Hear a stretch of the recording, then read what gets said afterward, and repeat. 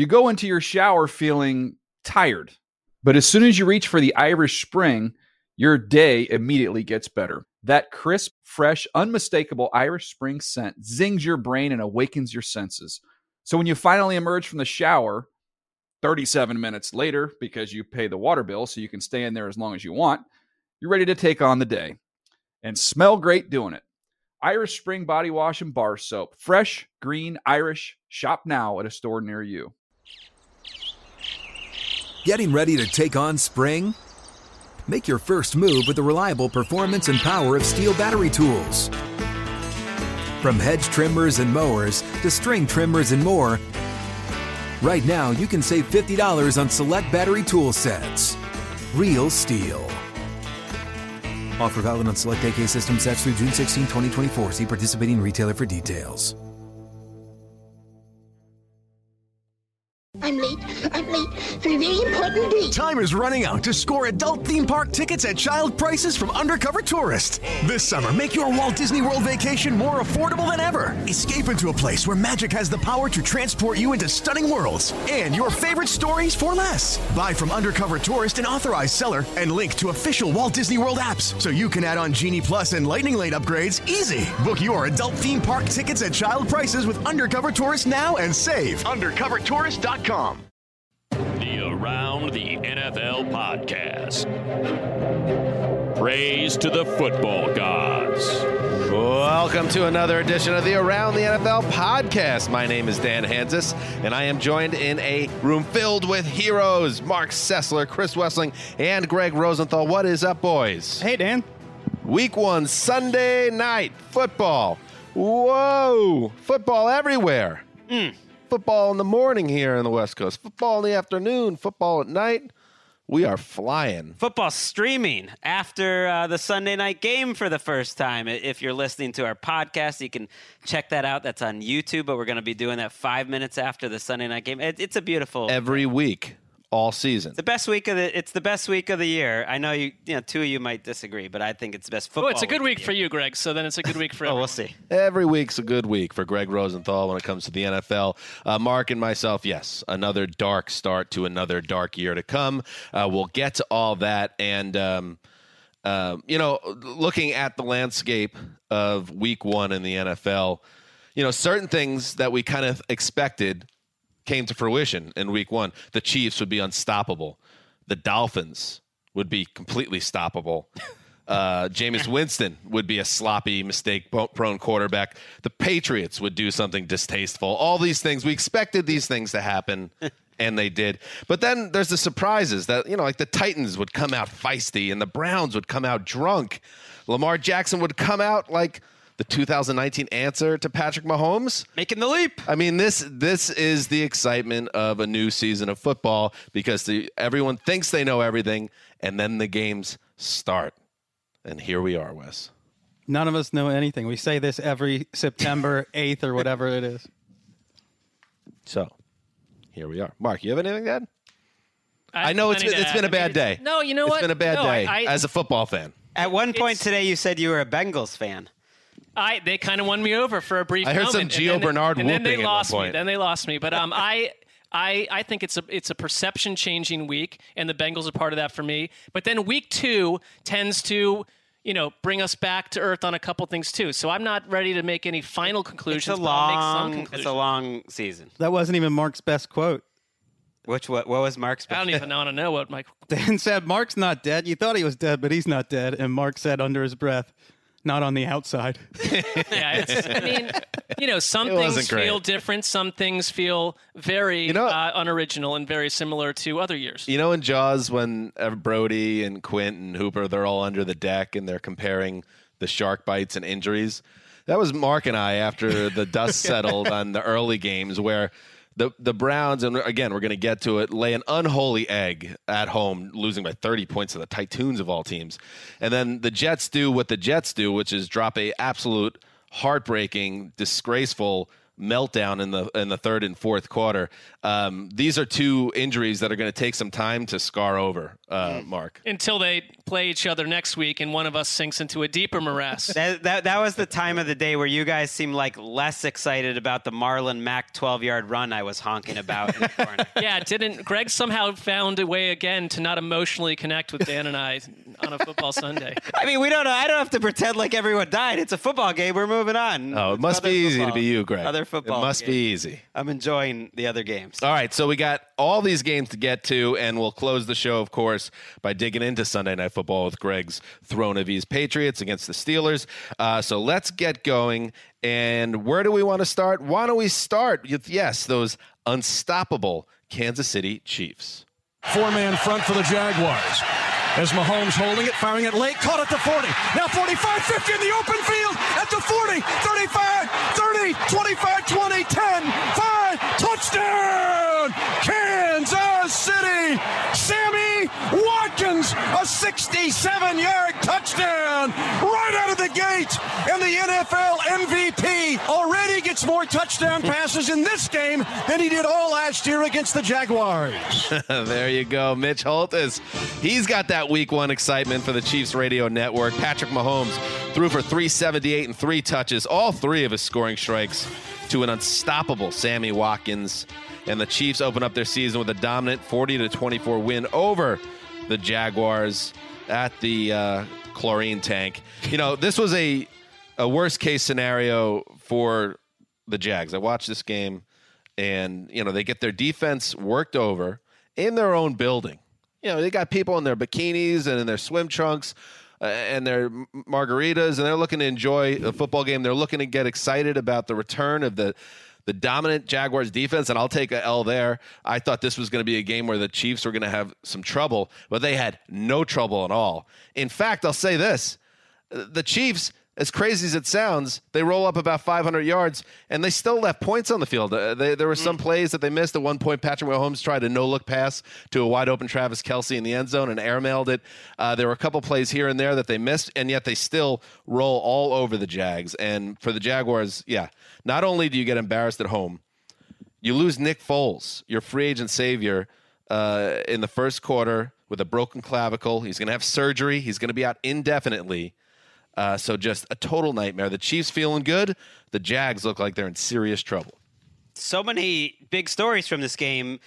I don't know where to start, but Gardner Minshew coming in, going 22 of 25 for 275 and moving the ball, at least in the short term, was interesting. I mean, I would have never... It's a very soft Chiefs defense by the time he was doing a lot. Sure, but it wasn't the Jaguars offense that was a problem. I mean, the Chiefs put up 17 points in the first quarter and then had the lead throughout, and Minshew was moving the ball from minute one. And then the fact that Tyreek Hill had a serious injury in this game, is going to miss multiple weeks, almost another is an afterthought. But that's a pretty big deal for the Chiefs as well. I mean, I think, you know, Dan, you talked about things that are expected and unexpected in week one. And, you know, for me, the durability of Nick Foles has been a beeline through his career. And he fits when he has to come in and patch a team and play 3 or 4 games in a row. But, he's never started more than 11 games in a season. And when he was a starter, durability and injuries and a clavicle-type injury feels like a very Nick Foles-type setback to me. And the timing of it is so disruptive. And I don't look at the Jaguars' defense. You played a high-octane attack here. We can't just assume that they're going to proceed forward with the Jacksonville defense we've seen in the past. There were a lot of issues today. How many network TV recap shows on Monday will be rehashing the Eli to Coughlin speculation once again? Rejoining forces because they lost their quarterback, and, it's Danny Dimes time in New York. Well, here's the thing. Yes, Gardner, the name, by the way. Gotta love it. Gardner a rookie Minshew. 6th rounder coming in there. Gardner Minshew 2. Oh, the second. Yes, it is Gardner Minshew, Roman numeral 2. Whoa. Yes, he looked really good. 22 of 25, 2 touchdowns. But this cannot be the Jaguars' plan. And I just have to call them out here for maybe Minshew turns into the second coming of Tom Brady as the 6th-round pick. But Nick Foles has been injury-prone, and the fact that you entered this season with a completely untested kid who barely got drafted just speaks to a level of preparation by the organization that it's hard to get behind. And when you look at the Jags and that division, you wonder if they are in really deep trouble, because if Foles misses extended time, and you got to expect, none of us are doctors. Well, Mark is. He doesn't talk about it a lot. I don't. But it too often. you got to expect he's going to miss at least a month, but it's maybe 2 months. And by the time he gets back, it might be too late. Well, part of week one, the reaction is to find out what's real and what's just a 1 week aberration. And I think you have to look at Jacksonville as the biggest losers of week one, just because they lost their quarterback. And they play the Texans and the Titans the next 2 weeks, so those are division games. I mean, they can look to some of the offense and see positive. DJ Chark, who did nothing for them last year, 146 yards. Chris Conley, they pick up, has 97 yards and a touchdown. You figure the defense will get it going eventually. With all these week one games, and maybe we don't need to repeat this point more than once, I do, and everyone said it, the fact that none of the teams are playing in the preseason and it's so hot in a lot of these places, including Jacksonville, I think it's a factor. I do think there are just things that are going to happen this week that it's hard to know what's due to fatigue or that, but it's a big factor. I would say this. If you're a Chiefs fan, you have to be excited about LaShawn McCoy jumping in 81 yards off 10 carries. And we've waited for Sammy Watkins to do this forever. 9 catches, 198 yards, and 3 touchdowns. We've seen games similar to this from him before, and then he'd go for 30 yards the next. He's got to stay healthy. He's another guy. Well, we have to mention Tyreek Hill is out, they say, for probably a few weeks. He went to the hospital today. Yes. And we should mention we haven't done a show since he signed his long-term contract, which, if you include the total deal, is about $18 million a year in terms of the new money. Otherwise, it was a $14 million deal. I know we've seen a lot of surprising things, cynical things since we've taped this podcast. This one hit me when it happened that it's one of the most cynical moves I've seen in NFL history. They basically looked at what happened with Tyreek Hill in his child abuse case, and they decided, and I understand from Tyreek Hill's side why he wanted to do it, and said, well, that's worth about a 30% discount on your long-term contract. We'll sign you now, but take less money than would be market value. Of course he's going to take it. There's some talk he had financial problems, but I don't know. Like in a what's the other way to play it? Don't reward someone that's had had his child taken from him. But once they bring him back, that's not an option.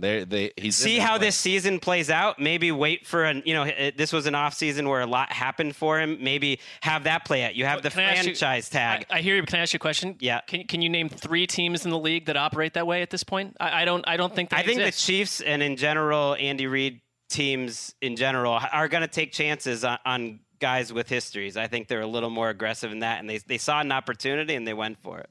All right. We'll get more into that as the week progresses, perhaps, but let's move on now. So the big loser in the AFC South was the Jaguars. Let's take a look at a big winner. Play fake. Mariota rolling right. They're going to screen it to Henry.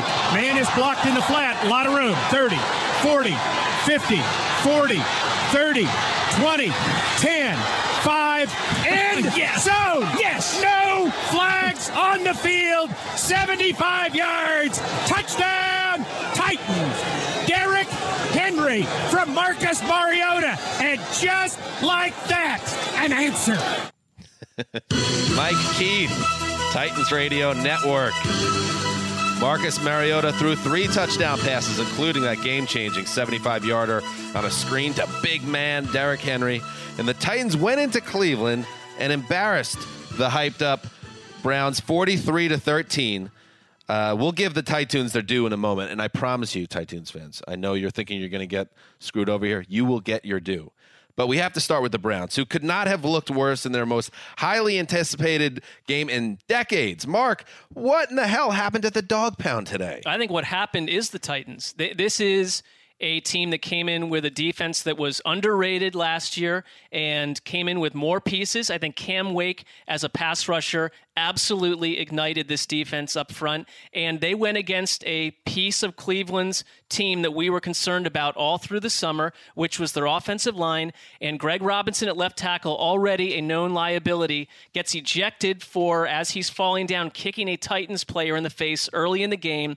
They at one point going into the second half had 5 healthy linemen, and essentially all of them playing out of position. They had to move Justin McCray to right tackle and Chris Hubbard to left tackle after Kendall Lamb, a fill-in for Greg Robinson, was ruled out with a knee injury about 8 plays into being in the game. It was an absolute disaster, and if you want to look at the difference between last year and why didn't last year's offense show up, and you add Odell Beckham and you add all this business, why aren't they the team that scored 43 points? Because the offensive line unplugged entirely, and Baker Mayfield, as much as he has the skill set to evade tacklers and maybe work behind a less than stellar line, last year's line did play stellar protection down the stretch. He was harassed today. He was harassed into poor throws. I think the team also got down early. The Titans got in their head, and they tired out Cleveland's defense that last year led the league in giving up big plays, and they gave up big plays today. It took a little while for Derrick Henry to get unhooked, but he had a couple big runs that set up big first downs, and he had that 75-yard catch and run for a touchdown that broke Cleveland's spirit. This was a Titans performance to remember. 43-13, though, is not just the Titans. This is a total meltdown, and here's the stat that will tell you that. Penalties, Cleveland Browns, 18 for 182 yards. So the Titans, and again, the Titans fans, you're going to get your due, but the Browns absolutely no-showed this game. I think Cleveland, and Freddie Kitchens, after the game, was asked about this. 18 penalties for an insane amount of yardage, the most since 1951 for the Browns. And if you said happen. If you said we're going to point back to some stats from 1951 for this year's Browns team, you wouldn't have thought it was that. And Kitchens did not have a great answer after the game. He said this wasn't happening in practice. They had every offensive drive in the first half was capsized by penalties, and every defensive potential stop was capsized by penalties. Jim Nantz correctly called this the choppiest game he had ever seen. Wow. And I think Tony Romo sat there thinking, this was a great situation for the Titans, and Cleveland completely did not play up to anything anyone thought. It was an embarrassment. That choppiness was compounded, I believe, in the second half by the hit that Baker Mayfield took at the very end of the first half on his throwing arm, and his arm did not look right to me in the second half. That's not... I'm not making an excuse for him. He did not throw with the same authority that he threw with. Well, and I'll let you guys add to this, but he left with his right wrist wrapped, and they said it's nothing overly serious. He said he's fine, but we'll see if he's fine. He was wincing in pain during. That's another thing we all talked about leading up to Week 1. What could hold the Browns back if you can't protect the kid behind center? And Cameron Wake was a huge part of that. He gets 3 sacks. He continues to build his case, I believe, someday for the Pro Football Hall of Fame, where you're going to have to include those CFL MVPs. And he's got Dean Pease now and Mike Vrabel have built up a defense where there's not superstars, but there's playmakers, especially at linebacker. Kevin Byard's a superstar. Malcolm Butler, the secondary is a little deeper. I think there's a lot of reasons to like them. And I think the curse, as our friend Dave Damashek would say, of supposed to, was in play here. When the Browns fans were booing the heck out of their team and it was 12-6, I thought, like, that's maybe the expectations and everything that they were feeling and believing all offseason. The final score is very misleading in my mind. It was 15-13 late in the third. I mean, this wasn't a blowout for 3 quarters. I don't think it's misleading when Cleveland got forced into throwing passes. I hear what you're saying, but it's very rare that a team loses by 30 and gains more yards than the other team. That's what the Browns did. And the Titans, again, to their credit, they showed up and they balled out. And when you have a team like the Browns that has a lot of hype around them, that fuels the opposition. That's what happened in Week 1. Let's listen to Delaney Walker, the tight end who had 2 touchdowns in this game. He was one of those players that's feeling very good afterwards. They sleep on us every year. What's new? I mean, that's a question you already knew. But we like being under the radar.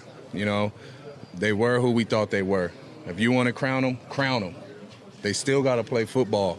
And today we showed we play better football. I think if Mariota plays the way he plays today, and that is a huge if, I think this is the most complete team in that division, the AFC South, and I should not have assumed that the Browns would just steamroll them like I did. Well, and I think that it helps that A.J. Brown, wide receiver, they've got something in him. They look today like a complete offense, which has been missing in Tennessee. I will say this thing. I don't know where most Browns fans are, but like I feel like I've been trying to tell you all offseason that something concerns me about these expectations. And today, it's not that I thought this would happen this way, but in my mind, when you're thinking of possibilities, it's a really long season though. Even in a good 10-6 season, you're going to have major ups and downs, and I think this team is going to be a wild ride. I would point to the team with a shattered offensive line that has a lot of big, funny, interesting surprises down the road. No team, I think, has had a better month than the Titans because they watched Andrew Luck retire. They watched Nick Foles get hurt. The Texans are absolutely right there, and they could benefit too. But with this win and those injuries, that's huge. Arthur Smith, OC, Titans OC, he is in that short list for coordinator of the year. Didn't think you were getting Art Smith heat when you said to wrap it up, huh, Dan? Didn't feel it coming. Let's move on. Let's head to, oh yeah, you know we love it because it gets crazy at Dignity Health Sports Park. Single coverage, Keenan Allen out to the right. I formation, Eckler and Watt. Motion man from the left hash, Hunter Henry to the right side of the line. Hand off to Eckler. Up the field. Eckler into the end zone. Touchdown! Chargers win. Chargers win. Have a day, Austin Eckler. His third touchdown of the afternoon. And give the assist to Watt with a beautiful block up into the hole. Right, nice read by Austin Eckler. And this one's over. That sticks. That move the sticks. We don't need his input here. We got the call from Matt Money Smith. Our boy, KFIAM 640. Austin Eckler crashed into the end zone from 7 yards out in the opening possession of overtime, clinching a 30-24 win for the Chargers over the Colts at fearsome Dignity Health Sports Park. The Bolts recovered after Jacoby Brissett brought the Colts back in regulation with a touchdown and 2-point conversion to force OT.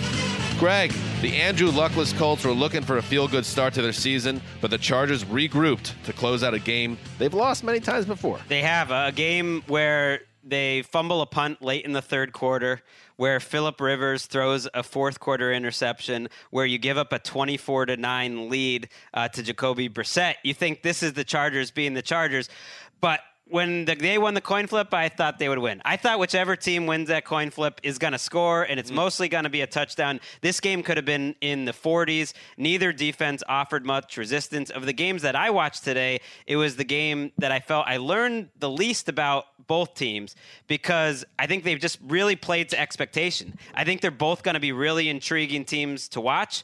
The Chargers defense was a little worse than I expected. Marlon Mack ran for 174 yards. Adam Vinatieri missed 3 kicks, including a bunny inside 30 yards that cost the Colts 7 points. Vinatieri in trouble? A bunny? Yeah, don't they call that a nice little short kick? It's kind of like taking a haircut, kind of inside baseball talk. Like it. How many I'm new games to a the year? profession, so. How many games a year is Vinatieri kicking on grass? That's a big difference for a kicker. He had an injury in he's 50. The preseason. And he's kicked on grass, and he has one of these. He has one of these massagers, which I bought really late at night. One night, I just was inspired. That's all I'm gonna say. Oh. One of these massagers that you really drill into your. He's doing that throughout the game on his leg. That's a bad sign. So he cost them the win. I mean, they could have won the game. Let's get back to this massager. I would say as Greg solves his desert issues, they're replaced by late night shopping sprees. Putting the Rosenthal family. You see in the doubt. ads for him, those hammers that just like it's like painful. But yeah, it's good on the back. Making me more curious. I like really taking his throne of ease thing a little bit too literally. Yeah, and Andrew Luck is gone. Jacoby Brissett's there, and he kept the Colts interesting, and they almost stole a game on the road. So I think he played really well. Yeah, the feel-good storyline would be that he leads them to the comeback win and all that. They don't get that, but still, there's hope in Indy for sure.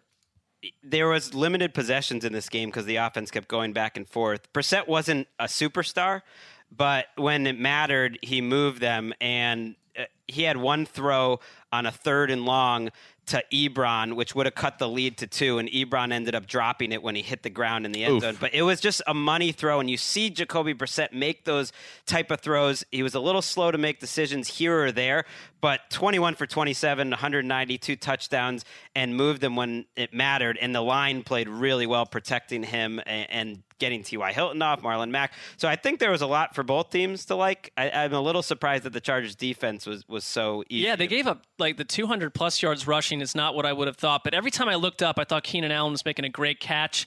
And also, if you're going to have a game like this from their collection of backs, Austin Eckler on the ground and through the air, winds up with, roughly 150 yards. You got 125 on the ground for 6 yards per pop. Every game like this, Melvin Gordon just simply matters less and less because you're getting by. I am a little concerned. 6 yards per pop. That was good. Per pop, baby. That's inside baseball. That's I have some nice. terminology. Josh Jackson goes. Again, I'm new to the job, so 6 for 50. You're right. I mean, their offense looked, as good or better than they did all of last year. They were ready to go from the first snap. It was just the Chargers offense getting whatever they wanted. That would worry me if I'm the Colts. The protection for Phillip Rivers, especially on the tackles, started to fall Trent apart. Scott, 2 sacks. Late in the game. But other than that, Melvin Gordon's watching this, and there's no way they're going to pay him. You think he's watching? He's got to be watching. Oh, he's watching. He's in the wilderness right now. It is impactful to his future. He might be more. He might be more likely to get traded than return to the Chargers. I don't know. To who? Patriots. 9th round pick. He hasn't sabotaged his value enough yet. 9th round pick in 2074 when they extend the draft. So salty. Let's so move accurate. On 2nd and 5 from the 25, play action, block from Tyron Smith. Deep middle in stride at the 5, walking in for the touchdown. It's Randall Cobb. Brad Sham, the Sham God, Cowboys Radio Network. Dak Prescott threw for 405 and tied a career high with 4 touchdown passes. The Cowboys rolled up nearly 500 yards on the Giants in a 35-17 win. The Giants scored the first touchdown, but it became very apparent very quickly that the G-Men were badly outclassed. Wes, a lot to like about Big D on both sides of the ball in this one. Well, this was not your Scott Linehan establish the run and stay with the run offense. This was Kellen Moore getting creative with play action shots down the field, up tempo, spreading the ball around. Very pass heavy offense in which Dak Prescott finished the game with a perfect passer rating. Michael Gallup, one of my favorite breakout candidates, over 150 yards. Amari Cooper, Blake Jarwin, Jason Witten, Randall Cobb all find the end zone. And most of the day, frankly, running wide open. And you wonder how much of that is Kellen Moore's play calling and how much of that is the Giants' defense, which is among the most talent poor in the NFL.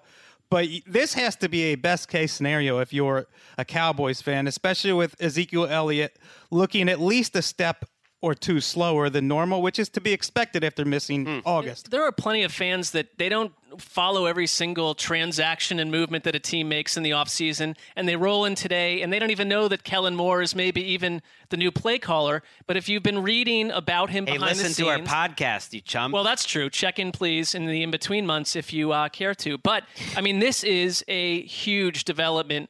There were a couple quarterbacks today that I thought new coaching and new coordinator helped flip the switch on him a little bit. And I thought Dak Prescott last year was an uninteresting watch. The entire offense was dull. Totally different now. Well, it's not just Kellen Moore, whom some people have been calling a Sean McVay type of football mind. It's not just him. It's the guys like Michael Gallup are another year better. It's that Travis Frederick, your all-pro center, is back. It's that Randall Cobb is looking really good, like he turned back the clock. He looked good. Jason Witten's back, and I know that, you can time him with the sundial after the catch, but he even falls slowly now. It's like it's actually kind of cool to watch. Yeah, took flight and are starting to move. Humanly intriguing. Did you guys hear what I was hearing there as Wes was talking? Just like shut it down. The team of Westiel has decided it's the Cowboys. He loves these Cowboys. I guess the Broncos are in there though. Broncos are in there. But the excitement that Wes has, that his heart is open it's and real. It's full, and he's letting America's team in. Who would thunk it? What is the weakness with this Dallas Cowboys team? I don't see one. You were very high in Dallas, even at the end of last year, but especially almost erotically so, which is a bit disturbing. he was even asking for Greg's thing that you bought, the thing to massage your leg. I said it. I don't know why, but no, it's this like a hammer though. On the more pain. You're than pleasure. messing with my wires, Greg. The Giants. It was kind of their season in miniature a little bit when you look at the final numbers. Saquon's going to get his 120 yards rushing. He busted off a 60-yarder early. He does some damage out of the backfield, so he's going to pile up yardage. And Evan Ingram's going to get his. And Eli Manning is going to flash occasionally, look okay, but then look terrible other times. And then in the middle of everything, it will always be about where's Danny Dimes, and he comes into the end of this game, gets a few snaps in, loses a fumble, completes 3 passes. That's what this Giants season is going to be about, I think. There's nothing competitive, I don't think. Week 1's early to make such a statement, but that feels like what this season's about. One little sandwich note. when we talked about our group collective sandwich bet of when Daniel Jones would take the field, I had a two-parter, and part was that he would take the field in week 1 and then start in week 2. I do think Eli Manning probably needs to take a bad step off like a city bus to not start next week, but there is time. I don't think Eli's taking a city bus ever. He was not a The other disaster. They did not convert a third down until midway through the third quarter, but this was not like Eli holding the offense back. There are plays in which he looks like he's older than the General Sherman tree, but or Jason Witten. And I think you walk away thinking on a team like this, they're just wasting time with Eli Manning at quarterback. Like, what's the purpose? Unless the story of their season is going to largely be about James Betcher and that defense, which does look so talent-poor. And if it is one of the 2 or 3 worst defense in the league, which it looks like it could be, it almost doesn't. It doesn't matter they put up 470 yards of offense. That didn't matter today. 405 yards passing, a perfect passer rating, and a contract negotiation ongoing. Dak Prescott is in a very good place, and he has never looked better than he looked in this game. One minor footnote. Yes. Is it about your sandwich prop again? No. We don't really care. No. Well, I know you don't because it's trending poorly for you. So of course it would get less airtime. Is it? I don't know, but if anything trends less poorly for Dan, then it's off the show. Go on, Mark. As Greg knows, when you grow the beard, sometimes you get a more of a rugged look, and I really like Pat Shurmur. What he's doing right now. He looks good. And I will say he looks tougher. He's already well built to be able to, but also let's cycle back. Frank Reich, someone's been working on him too. He's a lot of these coaches seem to be they understand. You got to look good on that sideline. Chuck Pagano. Yep. It's a hotness renaissance for head coaches in the NFL. You look at head coaches in the 70s and 80s looked like human disaster zones. Wheeled out of cardboard boxes. Who are these guys? Put police tape around the guys in the 70s. I won't even name them, but you know who I'm talking about. Yeah. Now these guys they're grizzled like Kevin Costner types. The next step is to go back to the Tom Landry era and let's get these guys in 3-piece suits and top hats and all this other business. Let's stay in the NFC. Let's change the topic because it's getting weird and move on to a different matchup in the NFC East. Wentz back. They got weird. Wentz steps up. Here comes they the look rush. Good. He is going deep, and it is caught. And in for a touchdown, DeSean Jackson. Give the people what they want. Give them some more D-Jack. Oh, it was down the right sideline, and Wentz put it up, and D-Jack cracked it into his hand. And the Eagles have an extra point separating them from the lead. The hero of December 19th, 2010 comes up with another great play. All right, Merrill Reese and Mike Quitt of the Eagles Radio Network. Oh, nostalgia. How beautiful it is. Carson Wentz threw a pair of long touchdown passes to DeSean Jackson, including that one you heard. And the Eagles overcame a 17-point deficit to beat the Washington Redskins 32-27. Case Keenum looked good early on for Washington, but the Eagles woke up and took control. Mark, D-Jax is a star for the Eagles. Let's snuggle up under a blanket with some popcorn and watch Silver Linings Playbook. Turn back the clock, baby. Yeah, this game started in a very weird way, and I think it got on all our radars downstairs where the Redskins, and with Case Keenum running the show, jumped out to this big lead, against a team that I think in Philadelphia might be the best team in the NFC, potentially. You got the Cowboys right there, too, in that division. But to me, it's so strange when star players leave a team. He went to Washington, so it's a revenge game to some degree.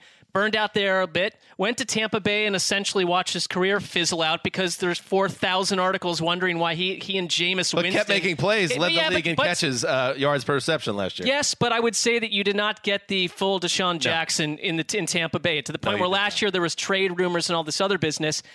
Hits the scene today, and it's like he just simply dialed us back to 2010, and it's electric. It's Andy Reid back in the house, but it's not. It's his protege. And I thought his performance changed the game entirely.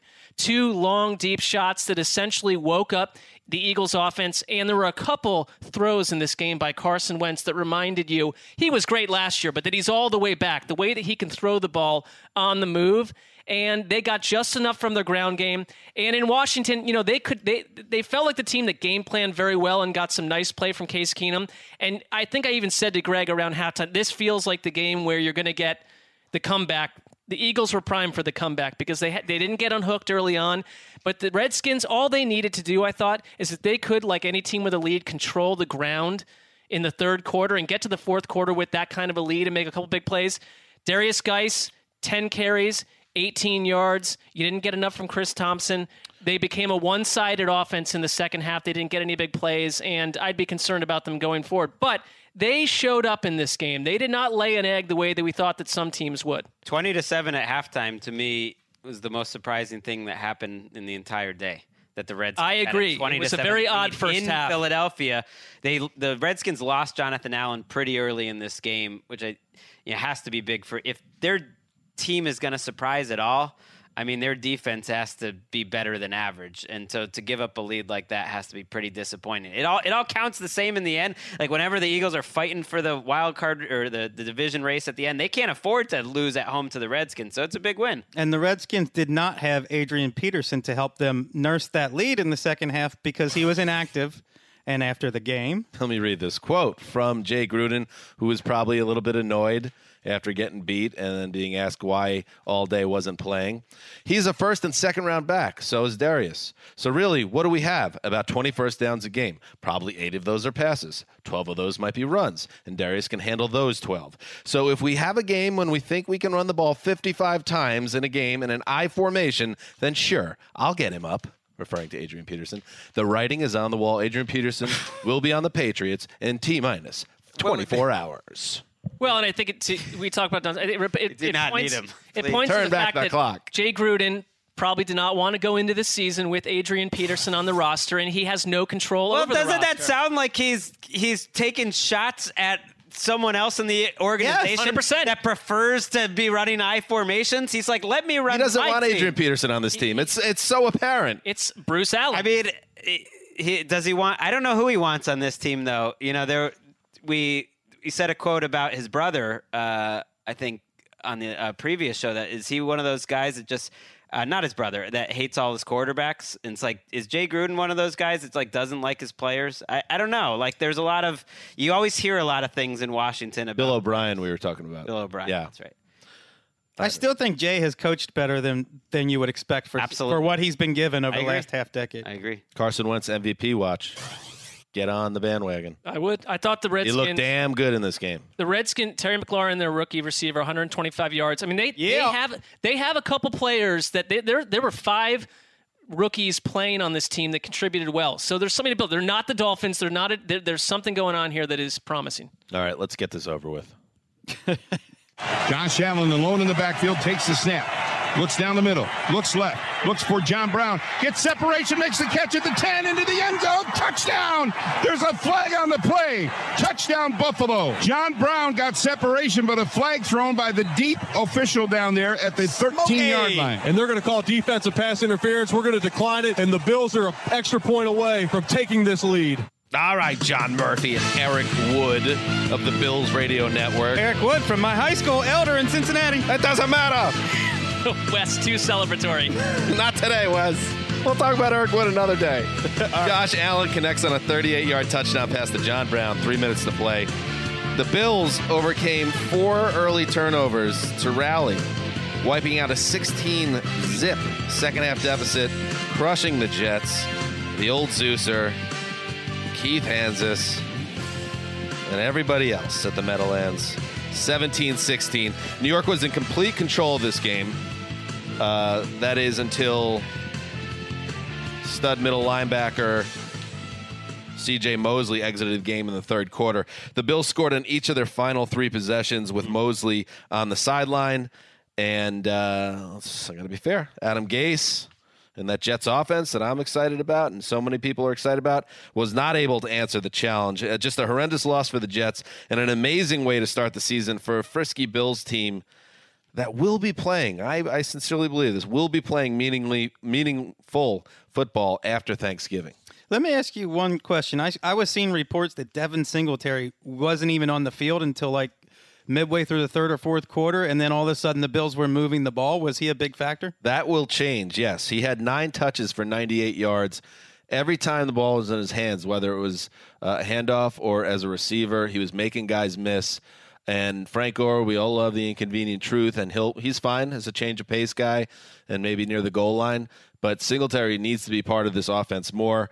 And I cannot stress, when you guys watch this on Game Pass, look at the difference in this game when C.J. Mosley is in and when he's out. because Mosley played as good a game on defense as I've seen a Jet since peak Revis. What was the injury? It was a groin injury. I don't know the severity of it, but it came out of the game in the third quarter, and that was it. And they just sliced him up. He's also the defensive play caller.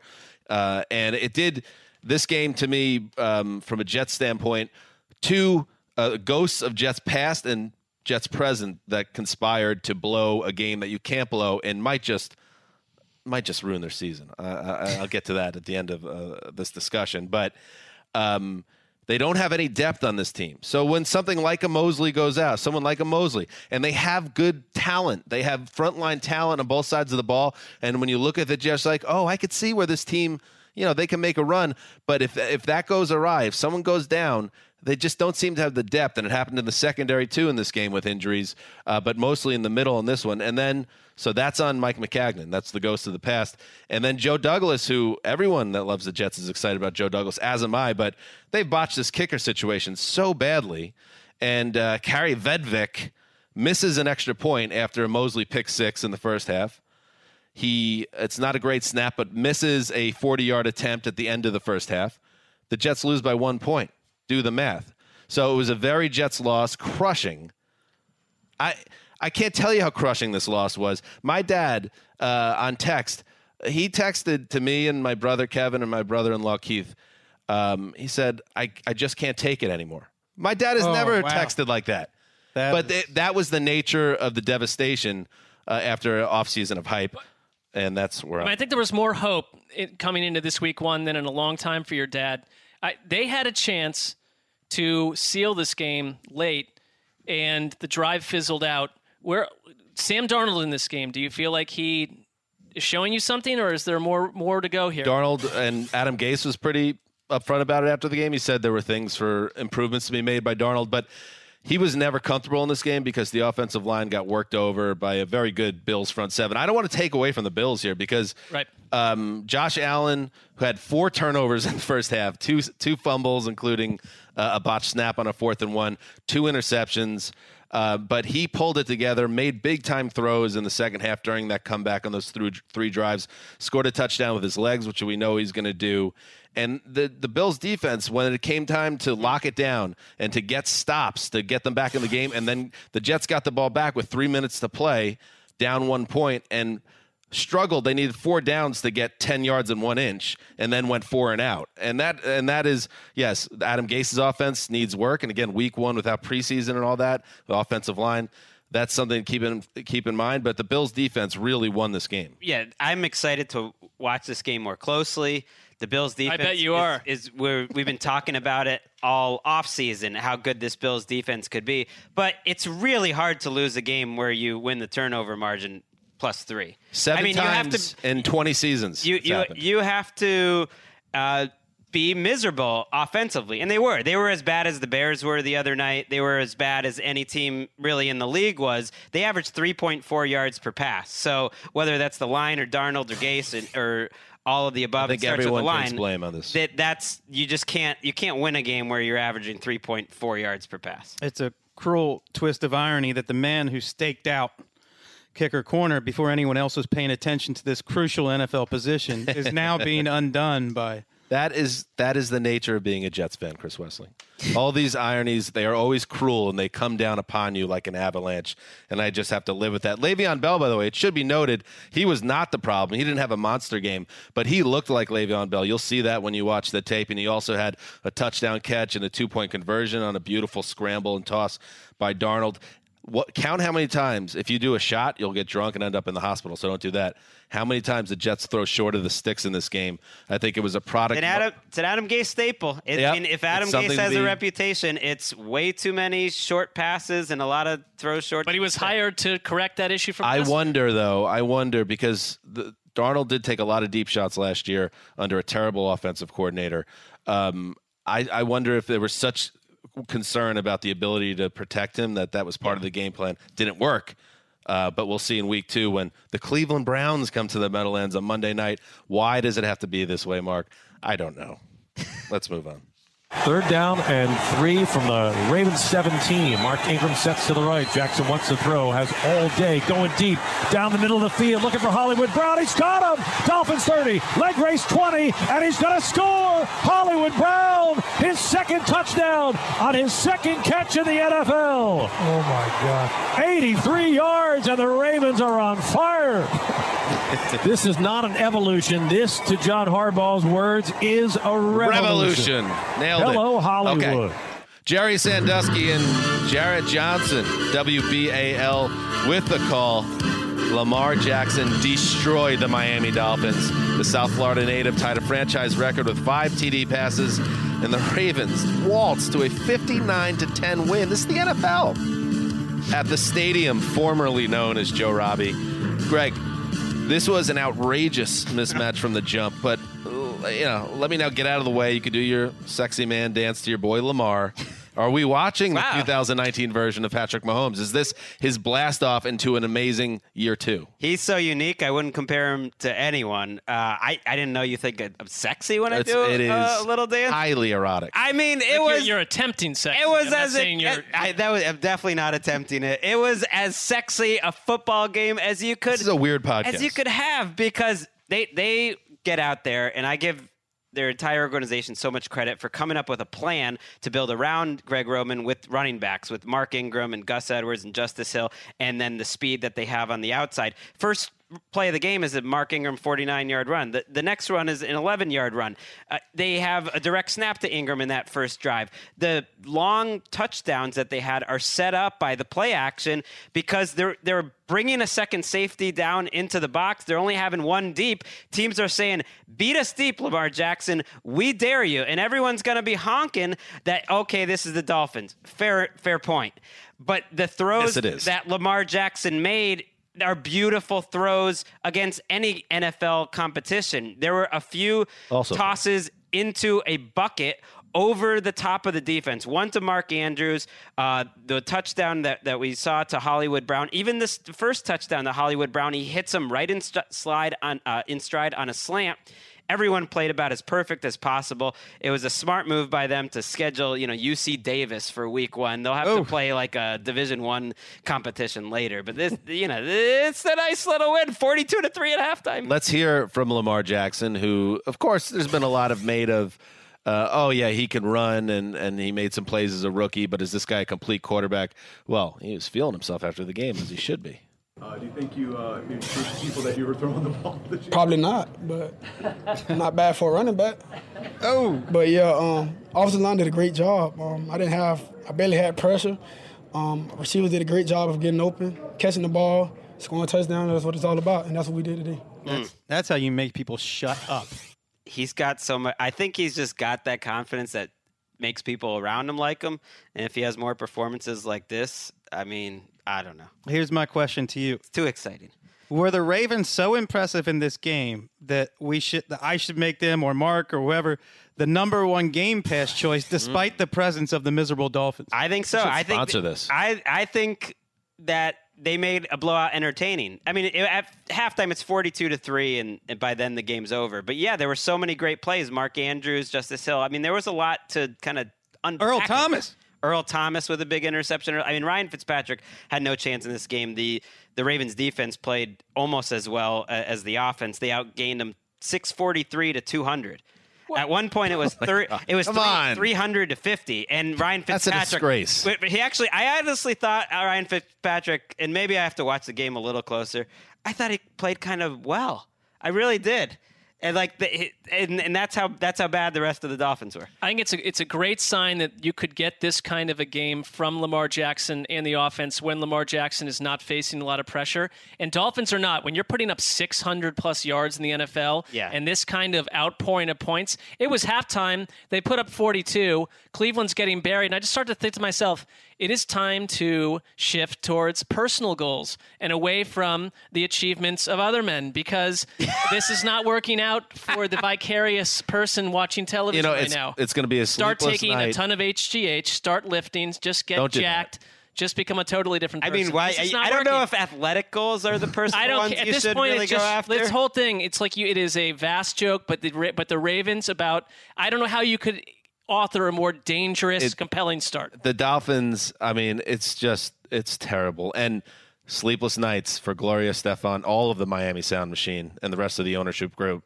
I mean, this is the type of situation, it cannot happen. You can't have your team get to the point. I don't care about your organic fish tank. You cannot let it get to the point where you have people pay to see your team and come to your stadium, and then you're down 49-3 early in the third quarter. Josh Rosen played the third quarter, by the way.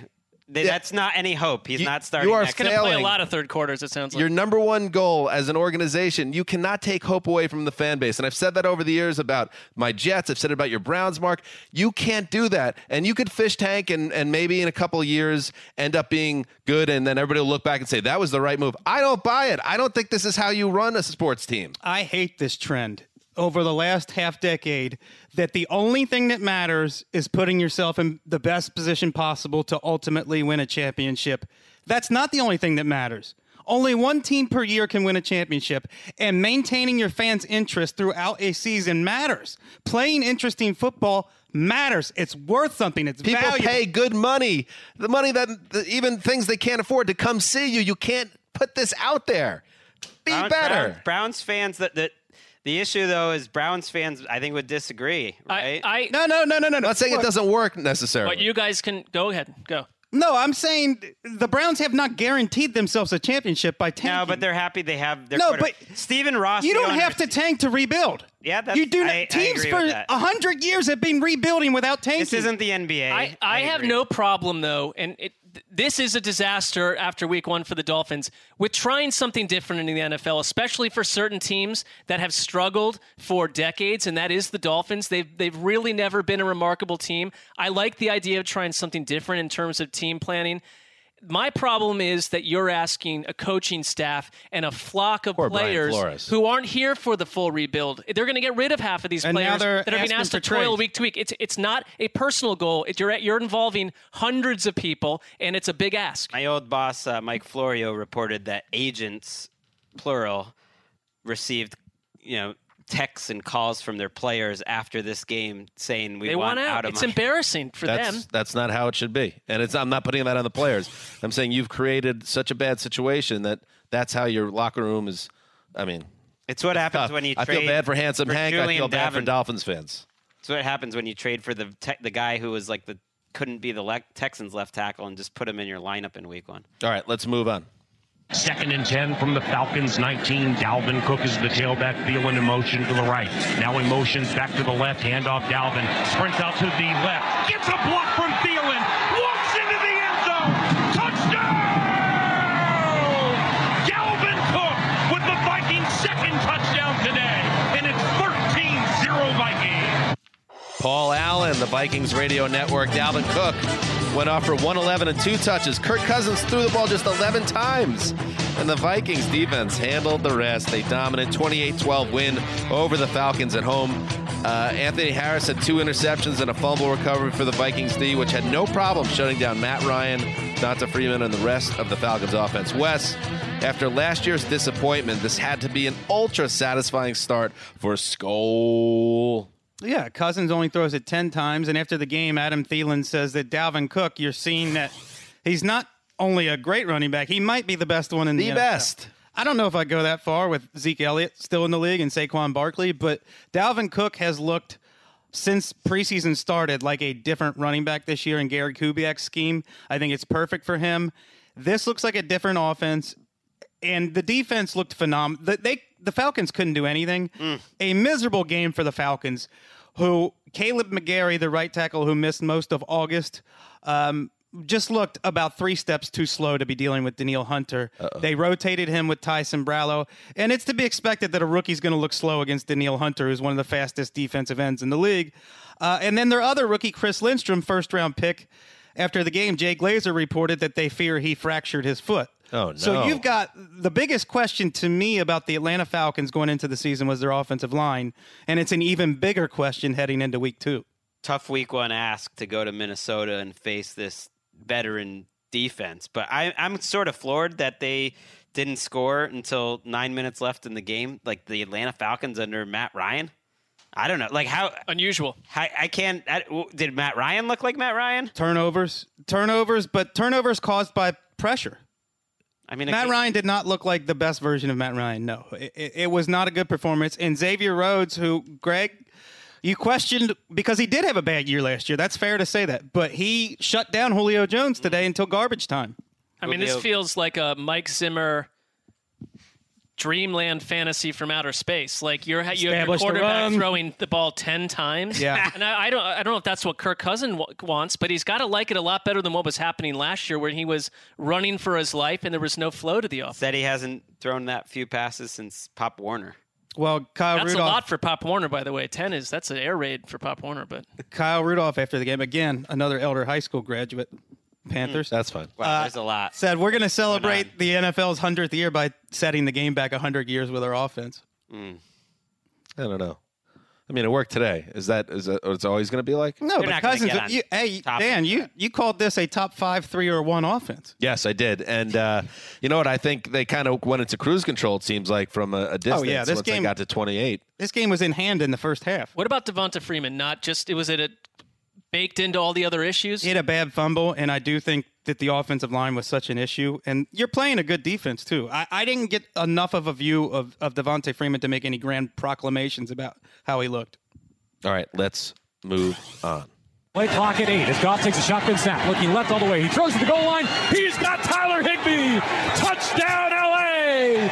Goff and Higbee with contract extensions this week connect for the score. With 6:37 to go, it's 29-20, L.A. That's our boy JB Long of ESPN 710. Good dude, Wes's neighbor, and plugged in. He's not a guy that shows up with the lunch pail on Sunday and doesn't know what happened the 6 days before. No, he's on it. Jared Goff connected on a touchdown pass to Tyler Higbee. Goff's only scoring throw on a quiet day. And Todd Gurley flashed when the Rams needed him most in a 30-27 win over the Panthers in Charlotte. Greg, Gurley didn't carry the load for the Rams on Sunday, but this was still a positive for a running back who needed one. It was so positive. I think the Rams couldn't have drawn up a better win because you go on the road, you beat a really good NFC team, and you do it by pounding the rock late, which I know they want to do. They had 166 yards. They faced some adversity. They give up a lead that looked to be in hand, only a 3-point lead in the fourth quarter, and they give the ball to Todd Gurley, who didn't look great in the first half by any means. The running game, their offense, everything looked like they hadn't played in the preseason. But Gurley ripped off 2 runs on what was really the decisive touchdown drive where he looked like the old Todd Gurley. Then there's a third down where he has one man to beat. He has to use that vision and patience that we've seen out of him. He does it. The Panthers, go right back down the field, cut it to 3 again. What do? They just hand the ball to Todd Gurley 2 more times, and he closes out the game. And I think for a team that came into the week with offensive line questions and Gurley questions, are loving winning what was sometimes an ugly game, but our two teams, I think, are really talented, and winning on the road is pretty special. Can I ask you a question? That's good for the Rams. And if I look at a bright spot for the Panthers, we're throwing around best running back in the NFL right now. Is it me or does Christian McCaffrey, it's talked about a lot in fantasy, but in real life, I feel like he's not brought into this discussion enough. Well, that's because of Greg. 200-plus total yards, 10 catches, 81 through the air, 19 rushes at 6.7 for carry with 2 touchdowns. What more does this guy need to do? He's a superstar. I thought it was one of, if not the best game he's ever played, which is a strong statement because he's had other stat lines like this, but I felt like a lot of this was on his own.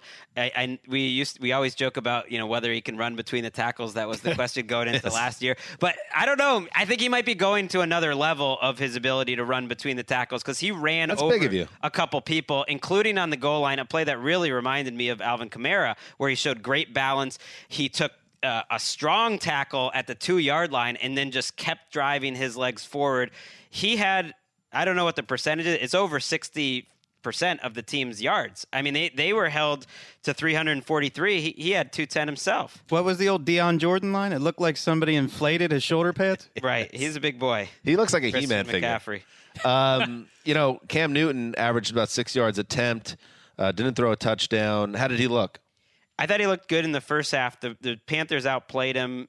the Rams and were down by 10 at halftime, and Newton kind of seemed like he was getting rid of the ball quickly, did not play that great in the second half. Their offensive line, I thought, was a problem. We keep saying this in every game, but their communication, it's a lot of new guys or guys in different places. They were missing Greg Little, who had a concussion as well, and there were a lot of plays where Wade Phillips and the Rams front did stunts, and they just were not picking up the right guy. Like Christian McCaffrey was trying to block Dante Fowler, or Clay Matthews just got in free with no one blocking him, and they just seemed like they were all scrambled. It was a good day for Wade Phillips. So Curtis Samuel, 3 for 32, and they said that Cam Newton didn't even try a deep shot downfield. Is there anything going on with it wasn't arm? Deep, but there were 2 plays to Samuel where he could have had a much better fantasy day, and those were 2 throws that Newton missed. They were touch throws. No, his arm looked strong. He had a 3rd and long out across the field that looked like vintage Cam, but it wasn't his best game. I see 3 rushes for -2 yards. I guess he's just a little bit of a different player now. Or maybe they're just working him in slowly. I remember that happening last year. That's a really good point. They didn't even sniff trying to do a called run for him at all, which is a very different Cam Newton than we saw in the past. It was also the quietest Aaron Donald game I've ever seen, just about, and they still win. There's no offense in the first half, a lot in the second. And if people like me were wondering if the Rams were going to do some different stuff this year, they didn't. I mean, they played those 3 receivers every single down, basically. They didn't play Darrell Henderson, the rookie, at all. Malcolm Brown got good run as Gurley's. They were one of the teams that we needed to see a regular season game from to put some of these offseason questions and narratives. These 2 teams, put it away. These 2 teams kind of look like 2 teams that are already, okay, these are the teams we see. They're kind of what we expect, and I think they're both going to be good. Brian Burns looked good for the Panthers. All right, let's move on. We have our first tie of the season. Murray in the gun. Cardinals down 24-22. Johnson now wide to the right, so it's an empty backfield. Cardinals can tie it here. Shotgun snap. Murray back to pass. Throws to the left. It is caught by Kirk into the end zone, and we're tied at 24. Some Murray magic down the stretch for Arizona. Never a doubt.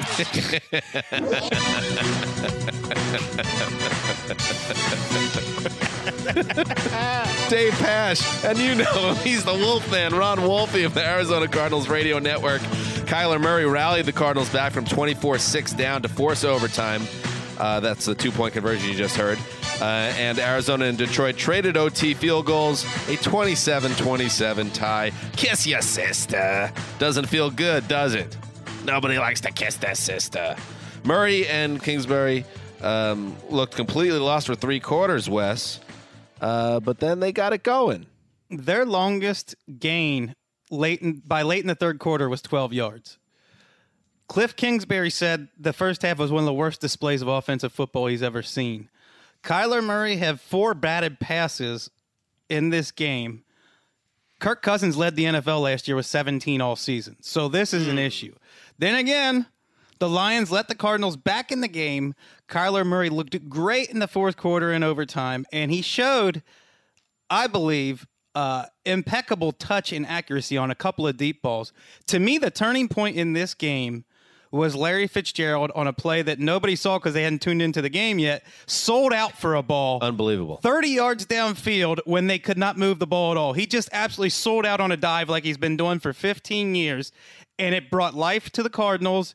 It gave his quarterback confidence, and it's Larry Fitzgerald doing Larry Fitzgerald. It was such a quintessential diving Fitzgerald play where he goes all out, belly flops, his 2 elbows hit the turf first. He holds onto the ball because he never drops the ball, and he makes a big play when the team needs him most. It is a tie, but if I'm a Cardinals fan and we have a friend, Jason Zumwalt, who we were actually, Dan and I, texting with, where the 3 of us were discussing a triple Earth removal scenario. But I think Zumwalt and other Cardinals fans should feel encouraged because sometimes a tie is a win. Because what this did in a way, exuberant, it buried a week's worth. They were down 24-6. Let's say it just had wound up, finished right there. Everyone is telling you that everything that they plan to do this offseason and Kyler Murray and Cliff Kingsbury, as you call them, K1 and K2, is a gigantic disaster and needs to be recycled immediately. Instead, all those stories and probably a ton of articles, I specialize in this, you write the article, you're 1,800 words in, and the game changes, and you've wasted your time, and you've wasted everyone else's time. not anymore. Okay. But I'm just saying, like, how many of those articles were being, cooked up by these hot takers, and they're out because they came back and tied the game, and there's some hope. It was so bad. The performance was so bad through 2.5 quarters that even if you're a fan in the back of your mind, you're thinking, is Kyler Murray too short? Is Cliff Kingsbury in over his head? Have we drafted a quarterback in the first round 2 years in a row that will not click in NFL circles? There were Cardinals fans tweeting me, I guess we'll be drafting another quarterback number 1 overall next year. Wow, these are... Calm down. This is week 1, and this game especially feels like a week 1 game where there are two offenses that haven't played under their current coordinators at all. It's a rookie quarterback, and the fourth quarter is so bizarre. I don't know if that's fatigue or if it's a coaching failure by the Lions or what it is, but it just I want to see these two teams again. It's a massive disappointment. I'm with you, Greg, but for the Lions, they have to stack wins, and you got to win that game when you're up 24-6. There's no excuse. I just want to say though that there's a huge portion of NFL fans that are not baked into 18 seasons where they do freak out over week 1. And if you watch your team... Patriots fans are no different. Everyone freaks out week to week. It's not every fan's job to not respond emotionally to week 1. It just isn't. It's just they go do their work week, and they come in. If you see your team get torched, of course, you're going to respond emotionally. You're not going to have a stoic approach to it. I'm talking about my approach of like what these teams are going to be. Like I don't know if this tells us anything about the Cardinals. Like, did they show you anything that was just creative? That's different? No. I don't like what the Lions did down the stretch. An 18-point lead at home, and we talked about this on the preview episode. This is the Lions' upcoming schedule: home Chargers, at Eagles, home Chiefs, at Packers, home Vikings. Got to win that game. You have to win this game. This was such an important game. Or you don't. Sometimes a week 1 game isn't just one game. It can really hurt your season because it sets you off on a really bad trajectory. A loss isn't as bad as a tie isn't as bad as a loss, but this was pretty damn bad if you're a Lions fan. Patricia's had a few of these types of games. It's painful because I can't overstate how much the Cardinals were outclassed. It looked like they were in a lower league than the Lions for 3 quarters. And the one positive for the Lions is they have a stud tight end in T.J. Hawkinson. This guy is the truth. Big game. All right, let's move on. 1st and 20 now from the 44 of the Bengals. In motion is Vanette. Back out to the right side. Russell from the shotgun with Penny in the backfield. Play fake to him. Russell has time. Rolls. Stops. Down the middle. Lockett has the catch. He is in. Touchdown. Seahawks. Play action by Russell. Rolls right. And they pull this one out of the bag of tricks. A 44-yard strike to no-E. Tyler Lockett, and I was just about to ask Dave, how many catches does Tyler have today? He's now got 1 for 44 and a touch. Steve Rabel, the Seahawks Radio Net. Ooh, jaunty. Seahawks Radio Network. Russell Wilson, Tyler Lockett, 44 yards to pay dirt. First play of the fourth quarter. The Seahawks withstood a career day from Andy Dalton in a 21-20 victory at the Clink. Is this still the Clink? It's still the Clink, right? It'll always be the Clink. Okay, good. Dalton threw for 418 yards. That is a career high. John Ross caught 2 touchdowns. How about that, Wes? But the Seahawks were able to hold on and get it done. Mark, not the most dominant effort. I think people predicted the Seahawks winning this one going away, but they won. If I'm not mistaken, I believe in Greg's picks column, did you get the exact score to this game, or am I thought you had this very tight. Goose said that, our social media friend. I didn't confirm it. I had a 1-point win. I know that for the Seahawks. Well, I would say you came closer than most, and I've been really rough on the Bengals, and I would look at them right now. And again, we get it, a lot can change, but in a tough environment against a team that has never lost a game in September at home since 2010. The Bengals showed up, number 1 on defense. I thought that they played one of the best, and they were good on defense before the injuries hit last year. And they seemed to me to come in, and it was guys like Carlos Dunlap, Nick Vigil, Dre Kirkpatrick played a great game, Sam Hubbard. They put the clamps on Seattle early, and Andy Dalton, obviously someone that historically, the ceiling, we put it right at the middle of the league, at the Dalton line, and everyone's kind of surpassing him. I think that with Zach Taylor, I saw a completely different player in one area. He got rid of the ball quickly in this game, and suddenly he winds up with 418 yards and 2 touchdowns. and it wasn't perfect, but they didn't have A.J. Green. And I feel like the benchmark scenario for the Bengals in the past is when A.J. Green's not on the field, Dalton starts to do Dalton things and the team melts. There was a scenario here, 3 drives in a row, where I think they gave the game away. If you're Cincinnati, there was in a pouring rain, Dalton lost the ball on a windup. Then they had Randy Bullock miss a field goal he should have hit, and then Gio Bernard got stuffed on downs when they should have scored points. There are 3 red zone drives in this game where the Bengals came away with no points. That hurt him a lot. And then Russell Wilson, and you got DK Metcalf, who wound up with 89 yards and a big 42-yarder that set up a Chris Carson catch and run for a touchdown. And he had another big leaping grab. You saw his size and his ability as an athlete made a difference in this game. Seattle, through a lot of weird weather, it was pouring rain at one point, and I loved it. I love seeing this insane. It was kind of like you've been there in the summer when you get caught out in the woods and then just suddenly the rain is on you and all your clothes are soaking wet and you have no idea where your house is. That kind of rain. And then suddenly it's like a bright sunlight 2 minutes later. I have no idea the scenario you just I'm just saying it was It's been a while. We live in Los Angeles, but yes, it was a cool game where I thought the elements played a factor at one point. And, this was not the greatest Russell Wilson game of all time. They put a lot of pressure on him, but they fought out in Cincinnati with close out few more drives. And this is not the team that I thought they were that's going to go 4-12 and get smacked every week. What an encouraging game. What are you laughing about? It was encouraging. That was quite an impressive filibuster by Mark there. What? Well, no, because you know what? Here's the thing. Because sometimes in football games, you can't see the rain. The way the camera angle is, they had the camera. He was talking more of the whole thing, but but they had the camera at field level, and Dalton at one point is just standing there, and you can see each individual It was raining. Downpour drop, and I thought it was a cool cinematography It did reignite your love of football after the early game. That is important. I love any game. It changed what I thought about the Bengals. I've been to I'm a Kellen. Bengals fan now. They made me a fan for a little bit. Well, they Ryan Yunt certainly downstairs. outclassed the other team from Ryan Ohio. Yunt, one of our producers for NFL Network downstairs. Is Huge Ryan a Bengals producer? fan.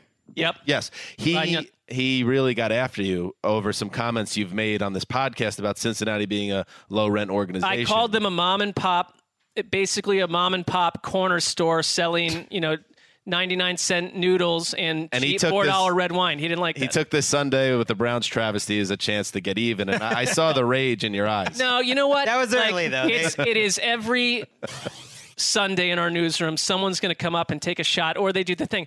So sorry, what happened? That's almost worse. But you know what? I deserved it because I had been ripping into his team all summer, and they showed up today. I noticed all those names you listed on defense. They were on Marvin Lewis's defense last year when they were terrible. And the offensive line, we thought they were tattered. No A.J. Green. This has to be, for this coaching staff, if you're a Bengals fan, you are truly encouraged to put on that kind of performance. I was going to say, I know it's not the Legion of Boom in Seattle anymore, but he played on the road. Dalton played 10 years with career high. 10 years with Marvin and never threw for 410 yards without A.J. Green there. Absolutely, but I think they should be. We had no idea what we were going to see from either side of the ball from Cincinnati. Seattle talked about how they'd be tough to prepare for because their defensive coordinator is Lou Anarumo, who I think we've mentioned about 3 times. What a fun name! He's been hired, and they were good on both sides. That said, I think Bengals fans, if there was a Bengals fan that was a host of this podcast, they'd be saying, same old Bengals. Yeah, stop. This was so I know. They were just saying heartbreak because until the fourth quarter, this was similar in dominance in yardage as any beatdown in the entire NFL. 356 yards at one point the Bengals had to 125 for the Seahawks. They were beating them like a drum. They were physically dominating them, and you would love to come away with. Well, the win. it's those. To me, the defense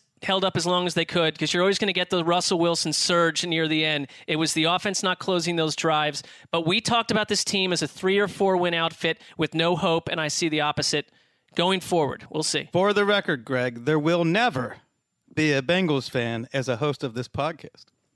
Well, who knows? What if we pass it on to It's Greg's children? inner conscious coming out, the Freudian thing again. What?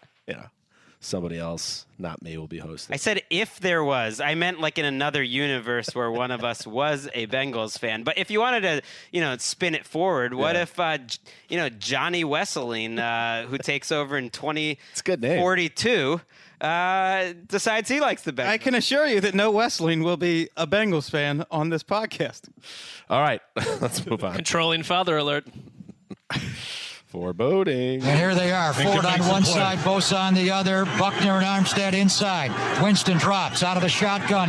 Ford and Bosa all over him. Intercepted! Ahkello Witherspoon going back the other way! Touchdown! San Francisco!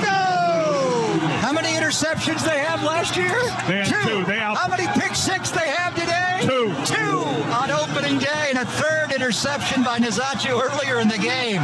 2 pick sixes in one day. Greg Papa and Tim Ryan of the 49ers Radio Network. Yes, Richard Sherman and Ahkello Witherspoon return 2 interceptions for touchdowns by Jameis Winston. Robbie Gould hit 3 field goals. The Niners 31-17 win over the Bucs on Sunday. Jimmy Garoppolo in his first game back from ACL surgery threw for $166 and a touchdown. He looked okay. He also threw a pick 6. But to me, the story of this game was Jameis Winston, Bruce Arians, of course, and his Bucs debut. There's this idea that it will be Arians that gets Winston over the hump, and perhaps that will happen because this is just one game. But on Sunday, this looked just more of the same. Winston looks good sometimes. Other times he looks reckless, and his mistakes kill his team. And that's why this Bucs team has not won in the years that Jameis Winston has been there. I think that's the most disappointing way to start, with a new coach or a new season is when you just keep repeating the same mistakes that you had Just under gotta be the old cleaner. coach or the old season. Because the Bucs defense did a great job. They prevented they kept the 49ers to 256 yards, and they scored 7 points on their own. So you can't ask for a better performance of the Bucs defense. Jameis Winston lost the game with those throws. I know that for most of the game, the 49ers offense didn't look that impressive. Did their defense look good?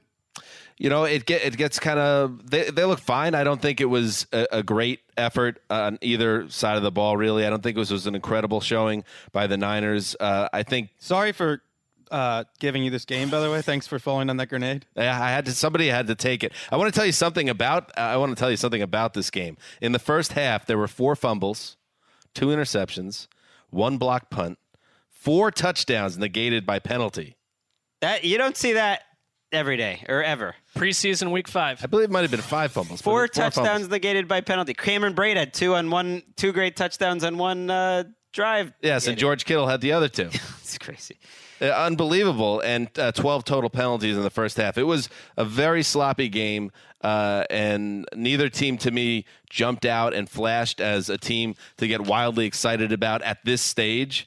But I guess that was just the storyline for me that Winston, what would have really been nice for Winston here in week 1 would have been to have a game where he just plays, like I said, a clean game, makes good decisions, doesn't put his team behind the 8 ball, doesn't have turnovers that change the complexion of the game. And it was like we were watching the same guy over the past 3 years. The thing that we said about Tampa Bay was, you're coming off a season or 2 where, from a yardage standpoint, how could you at best, please try to match what Todd Monken and Dirk Cutter did, where you are pouring out 400 yards a game. There were mistakes. So come on, Bruce Arians, reduce the Jameis Winston mistakes and keep the production from guys like O.J. Howard and Chris Godwin, who we've been talking about for 90, 120 days. He's held to 53 yards. I mean, Jameis Winston, Blake Bortles level turnover scenario over the past couple of years. To me, this guy's playing for his future. I don't know why you'd possibly, if this continues, go into next year with the same thing. Well, of course, he's on the last year of his contract, and he's going to need to have a good year, a very good year, to come back. And so far, he hasn't shown that that's going to happen. This is one of the rare, or almost the only 49ers win under Kyle Shanahan where the defense led the way. So if nothing else. That I know it was ugly, but that's a positive. Bosa got a sack, Armstead got a sack, D Ford got a sack. So some of the guys they picked up showed up, and they move on, needing better Jimmy G play. How about we move on? All right, before we get to Sunday Night Football, the New England Patriots and the Pittsburgh Steelers. Let's talk about a former Steeler who is now a New England Patriot. We didn't get a chance, obviously, to break this down over the weekend when it broke on Saturday. But yes, and we don't need to go into the soap opera that led to the end of Antonio Brown with the Raiders. We all know it was a disgrace the way it all played out. Brown gets his release, and then a short time later, he signs with the New England Patriots, a one-year deal worth up to $15 million, including a $9 million signing bonus, $10 million guaranteed, and $5 million in incentives. And as we record this, the Patriots have their Sunday Night Football game well in hand against the Steelers, and it seems like everything is going very well for New England once again on the throne of ease. But one thing that they lost, and I can tell you this because if you saw our text chain on Saturday afternoon, one thing they lost in this was Chris Wesseling. Wes, you're very upset about this.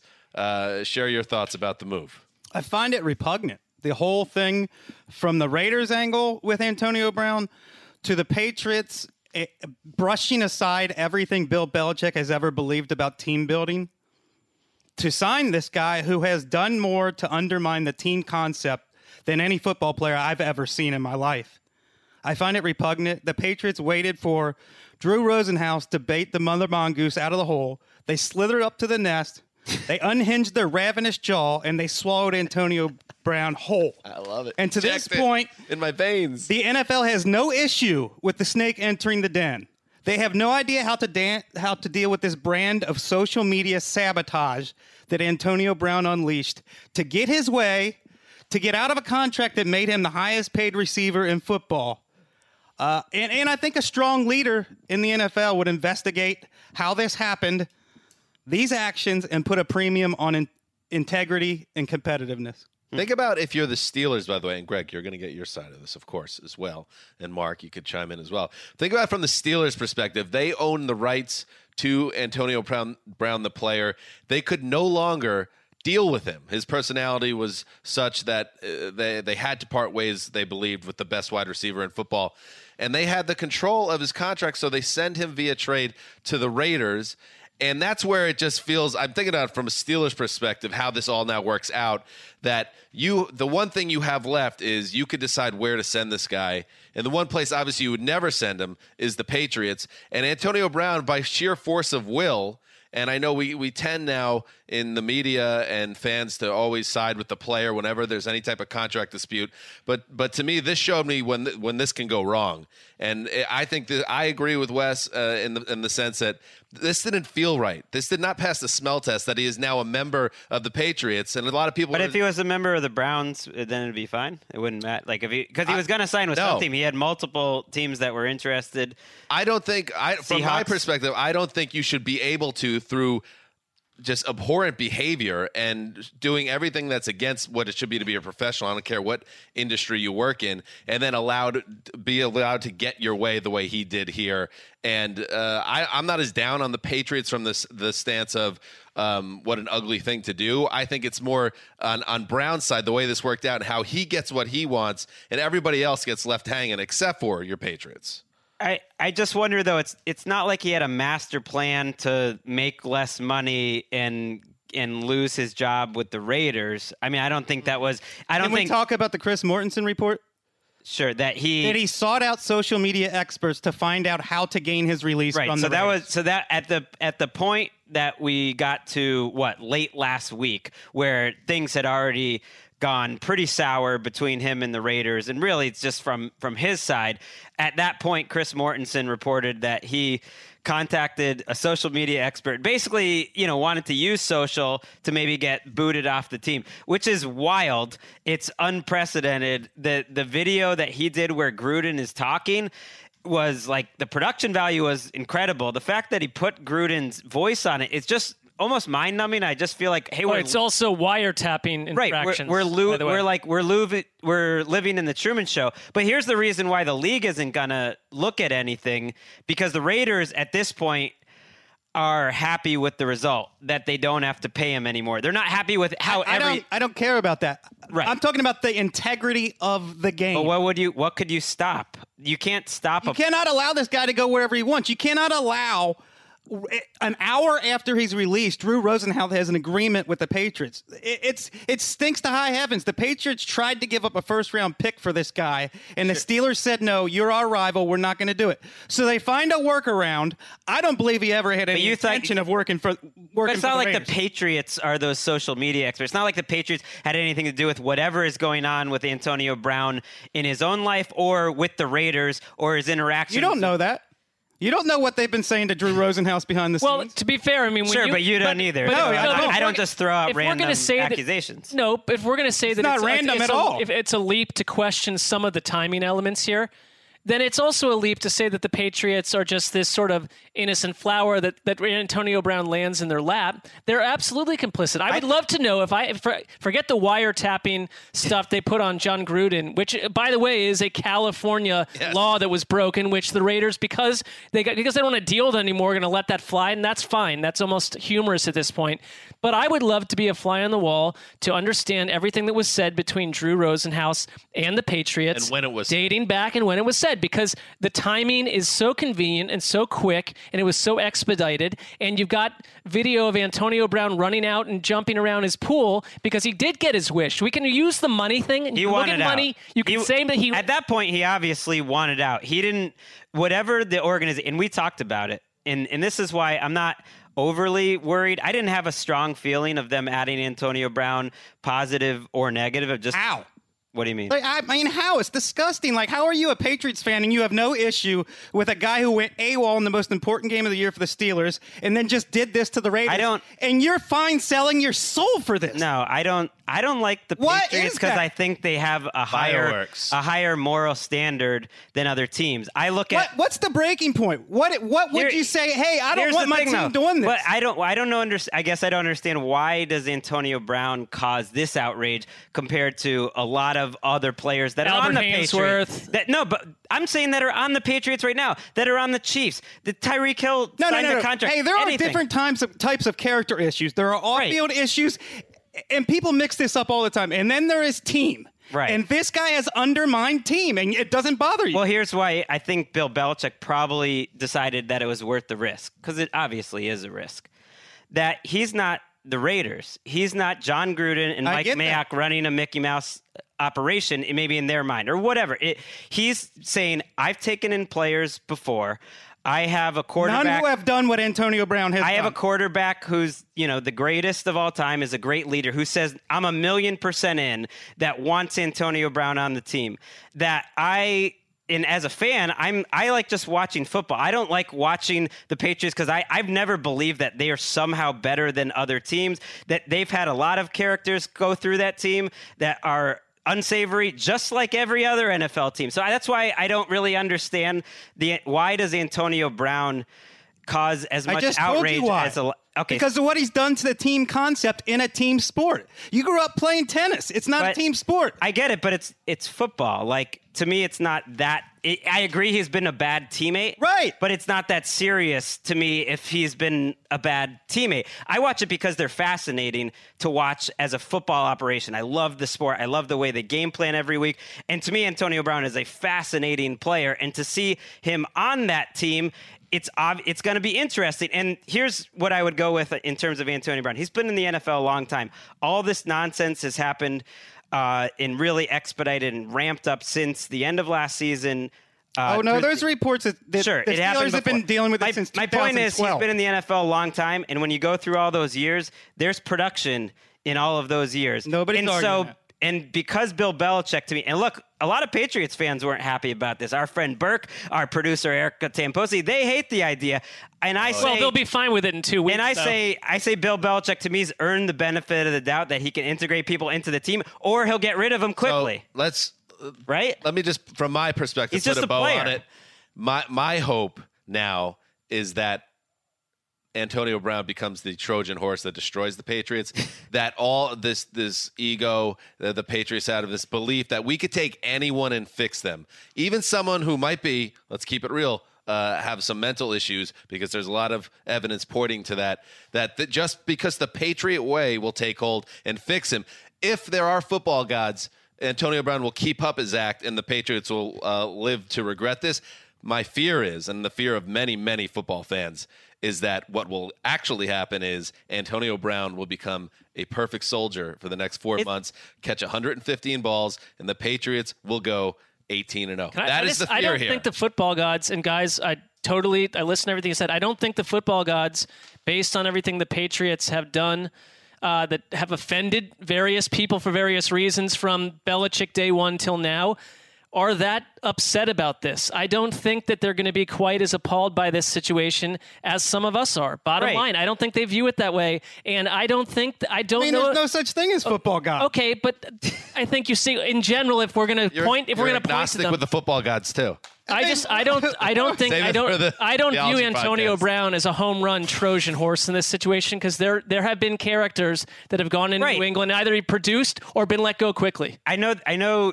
You're saying the worst hope is that they fix him or they change. They don't. It's not like they change anyone. He's the person who he is. They're just playing a team sport, and can he act in the way that they want their players to act? There's going to be a lot in the building, a lot of pressure on him to basically get in line, and they've done it before. And if it doesn't happen, I think they'll just cut him and move on. Like, it's not like. To me, it's still just football. It's not that serious. And when we're talking about a sport where we're giving contracts... Ask Mike Mayock if it's serious. Ask Derek Carr if it's serious. I get it, but look at some of the players on that team. Look at what some of the players on that team have done throughout their careers and are allowed to continue. He embarrassed Mike Mayock. Called him a cracker, reportedly. And... good. My Patriots signed him. That's fine. It's only football. It's not that. It's just like... It's incredibly disrespectful. Let's stick a pin in this. Let's stick a pin in this. I knew there was going to be fireworks. I told Bartlett behind the glass, we're going to hit this topic. Greg and Wes are going to go at each other. We're just going to try to stay out of the way. I don't feel like I'm going at anything. It's hard to argue with nihilism. What can you do? But obviously, it's an interesting topic, and we will be tracking it. At the Patriots 42. Brady backs up, stands in. He's going to throw a long ball to a wide open Dorsett. He's going to hit him in stride at the 15, to the 10, to the 5. Touchdown, Patriots! You could come in this building. You could go home and tell everybody, hey, we at least got 3. We're on the board. 58 It's a little much, Greg. Freaking strike. Right down the gut. The guy nobody talks about. All this kid does, keep working. And you strike for 58 yards. Start the buses. Bob Sochi and Scott Zolak, the Patriots Network. Some things change, some things don't. Tom Brady throws 3 touchdown passes. Philip Dorsett scores 2 touchdowns. The Patriots destroy the Pittsburgh Steelers 33-3 at Foxborough on Sunday Night Football. Again, you can predict things on Thursday and think you're smart, and then Sunday comes around and it's a disaster. I thought that this was going to be a great game. I thought this would have been a great way to punctuate a great Sunday of football, and the Patriots just embarrassed the Steelers. And I know this is has long been the story of this quote-unquote rivalry, that the Steelers always are on the short end of it. But, Mark, what surprised me was just how easy this was. Ben Roethlisberger and Pittsburgh's offense had no answers for New England's defense, and the Patriots' offense just cruised along as if nothing has ever changed, because it seems like nothing ever will. It's not a rivalry. I'm tired of hoisting up these matchups as rivalries, because Pittsburgh has never taken down New England in any game that actually had high consequences. Had absolute high consequences. If that's the highest consequence, where Pittsburgh punctured New England on 11 week 15 last year, and then where do those teams wind up? I mean, you've got to be kidding me, because in general, New England has punched around the Steelers left and right, and this tonight is about as embarrassing a loss as Pittsburgh could have pictured coming into this year. And there were high hopes again. And, we're another team. We've talked on this podcast tonight about 3 or 4 teams sabotaged because of offensive line injuries, where players are gone and your quarterback looks 1/8 of what he should, and your entire offense has lost its flow. And the Patriots lose a center, a very valuable part of their offense. And for years on straight, they've lost offensive linemen left to right. Tom Brady this evening sacked once for 7 yards, throws for 341 yards and 3 touchdowns. And this is to go, not to get back into this whole thing, but when we talk about Trojan horses and teams crumbling from the inside if you're New England because you make this choice or pull that lever, no. Well, you're talking about two different things now. I'm not. Organizationally, the Patriots are never going to crumble. That we know. So when I brought up the Trojan horse, I mean just bringing in someone as destructive as Antonio Brown has been to his last two teams. That's a different conversation. We'll see how destructive he is. But in general, the Patriots mask over their perceived roster flaws better than any team and on any sport in this country, and they do it year after year. And Greg, I understand what you're saying, that there is a competition between the Steelers, but if that is the high water mark of when Pittsburgh vandalized New England, then it is not a rivalry. It is not a rivalry. And I'm not going to listen to it anymore. It's not. I'm not going to listen to it. Well, no one's talked it up as some great rivalry. It's been one-sided. I'm just saying. It's a joke. That was a good performance by the Steelers. A lot of fire at the end of the podcast. Well, because you guys are furious about it. No, you know what? It's not fair that Greg constantly has to defend something that he is not a part of either. Right. But at the same time, let's he not doesn't have to defend it. Well, right. Enough with the straw men. This is not a rivalry. If this is what the Steelers, if anyone in Pittsburgh considers this a rivalry, of course they need to look at themselves in the mirror. No one expected this performance. No one expected Josh Gordon, after not seeing him too much in camp, to have that sort of performance where he tosses Joey Hayden aside. For Philip Dorsett to have a great game. For Julian Edelman, who wasn't around that much, I guess we could expect that. Isaiah Wynn was a big factor in this game at left tackle. They lost their right tackle at the end of the game, Marcus Cannon. That is their thinnest position on the roster, so we'll see if that ends up being a factor. But it's a total disaster for the Steelers, especially, well, I wouldn't even say especially, both sides of the ball, but offensively, I'm not that shocked that the Patriots shut the Steelers down. I think the Patriots defense has a chance to be the best Patriots defense since 2004, and there's nothing they did tonight that'll change it. They're so advanced in terms of the intelligence that they have in the secondary and in the linebacker group that Belichick, who's really taken a strong hand in this defense, is going to be able to change up his strategy from week to week, and you saw it, and this was a tough spot. Patriots got helped out by the schedule makers getting the big game like the Steelers on this opening night when they raised the sixth banner. At home. The Steelers also. Well, you're going to get it at home to raise your sixth banner and open. Well, that makes sense. The Steelers lost in every way conceivable in this game. They even lost in the injury battle because, yes, Marcus Cannon suffered what looked like an arm injury. Looked really serious at first. He came off the field. We'll see what happens with that, the right tackle of the Pats. But Marquise Pouncey, Steelers center, knee injury. We'll see what's going on there. TJ Watt, their expert pass rusher, hip injury. We'll see what's going on with that. Juju Smith-Schuster, he limps off with an ankle injury late in the game. We talked about earlier in the show that the Jaguars had maybe the worst week one, and that will be hard to top considering you lose your quarterback. But the Steelers are not far behind because remember, if and I'm not going to use the R word, Mark, but if the Steelers and the Patriots are both going to be fighting for playoff positioning and hypothetically a bye down the line, don't forget now, Patriots have the tiebreaker. So now Steelers have to be one game better than New England. This is a week one game with big ramifications, not to mention the psychological ones of New England just toying with an opponent this Sunday night. It was not even close. Not even close. From the jump, the Patriots absolutely whipped ass. So maybe New England will, they've got Miami next week. You can go find out how you measure up against your former defensive coordinator now down in South Beach, undermining that organization from the ground up. It's a long season. I'm not saying that they're going to struggle. It will be different if they come out of the gates flying. Like it's been a few seasons since we've seen that from the Patriots. We certainly saw it in 2007. We've seen it in other seasons from the Patriots. So they can take different routes, but it's a very deep team, and it's still uncanny to me to see Brady now that he's a year older. He's 42 years old, looking that Brady-like, and for the Steelers to have coverage busts that reminded me so much of the 2016 AFC Championship game I was at, I believe, where they went up and down the field and just outcoached the Steelers. Or 2016 Bethel High School.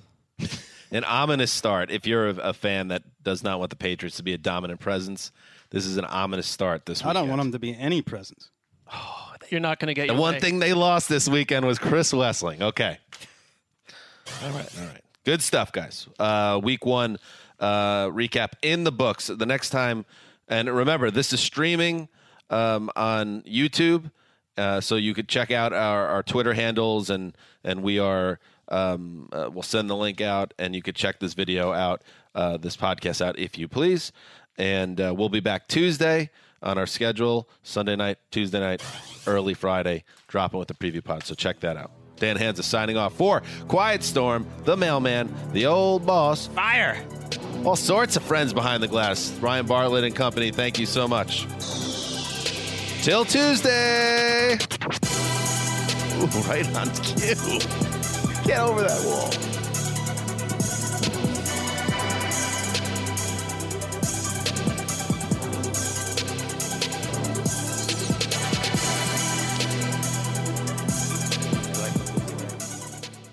You go into your shower feeling tired, but as soon as you reach for the Irish Spring, your day immediately gets better. That crisp, fresh, unmistakable Irish Spring scent zings your brain and awakens your senses. So when you finally emerge from the shower, 37 minutes later, because you pay the water bill so you can stay in there as long as you want, you're ready to take on the day and smell great doing it. Irish Spring Body Wash and Bar Soap. Fresh, green, Irish. Shop now at a store near you. I'm late for a very important date. Time is running out to score adult theme park tickets at child prices from Undercover Tourist. This summer, make your Walt Disney World vacation more affordable than ever. Escape into a place where magic has the power to transport you into stunning worlds and your favorite stories for less. Buy from Undercover Tourist, an authorized seller, and link to official Walt Disney World apps so you can add on Genie Plus and Lightning Lane upgrades easy. Book your adult theme park tickets at child prices with Undercover Tourist now and save. UndercoverTourist.com. You know that feeling when you walk into your home, take a deep breath, and feel new? Well, that's what it's like to use Clorox Scentiva. Because Clorox Scentiva smells like coconut, cleans like Clorox, and feels like energy. It'll elevate any cleaning routine to not just clean, but also make every room smell like a tropical coconut getaway. Discover how Clorox Scentiva's powerful clean and refreshing scents can transform your space. Get yours in coconut or other fabulous scents at a nearby retail store.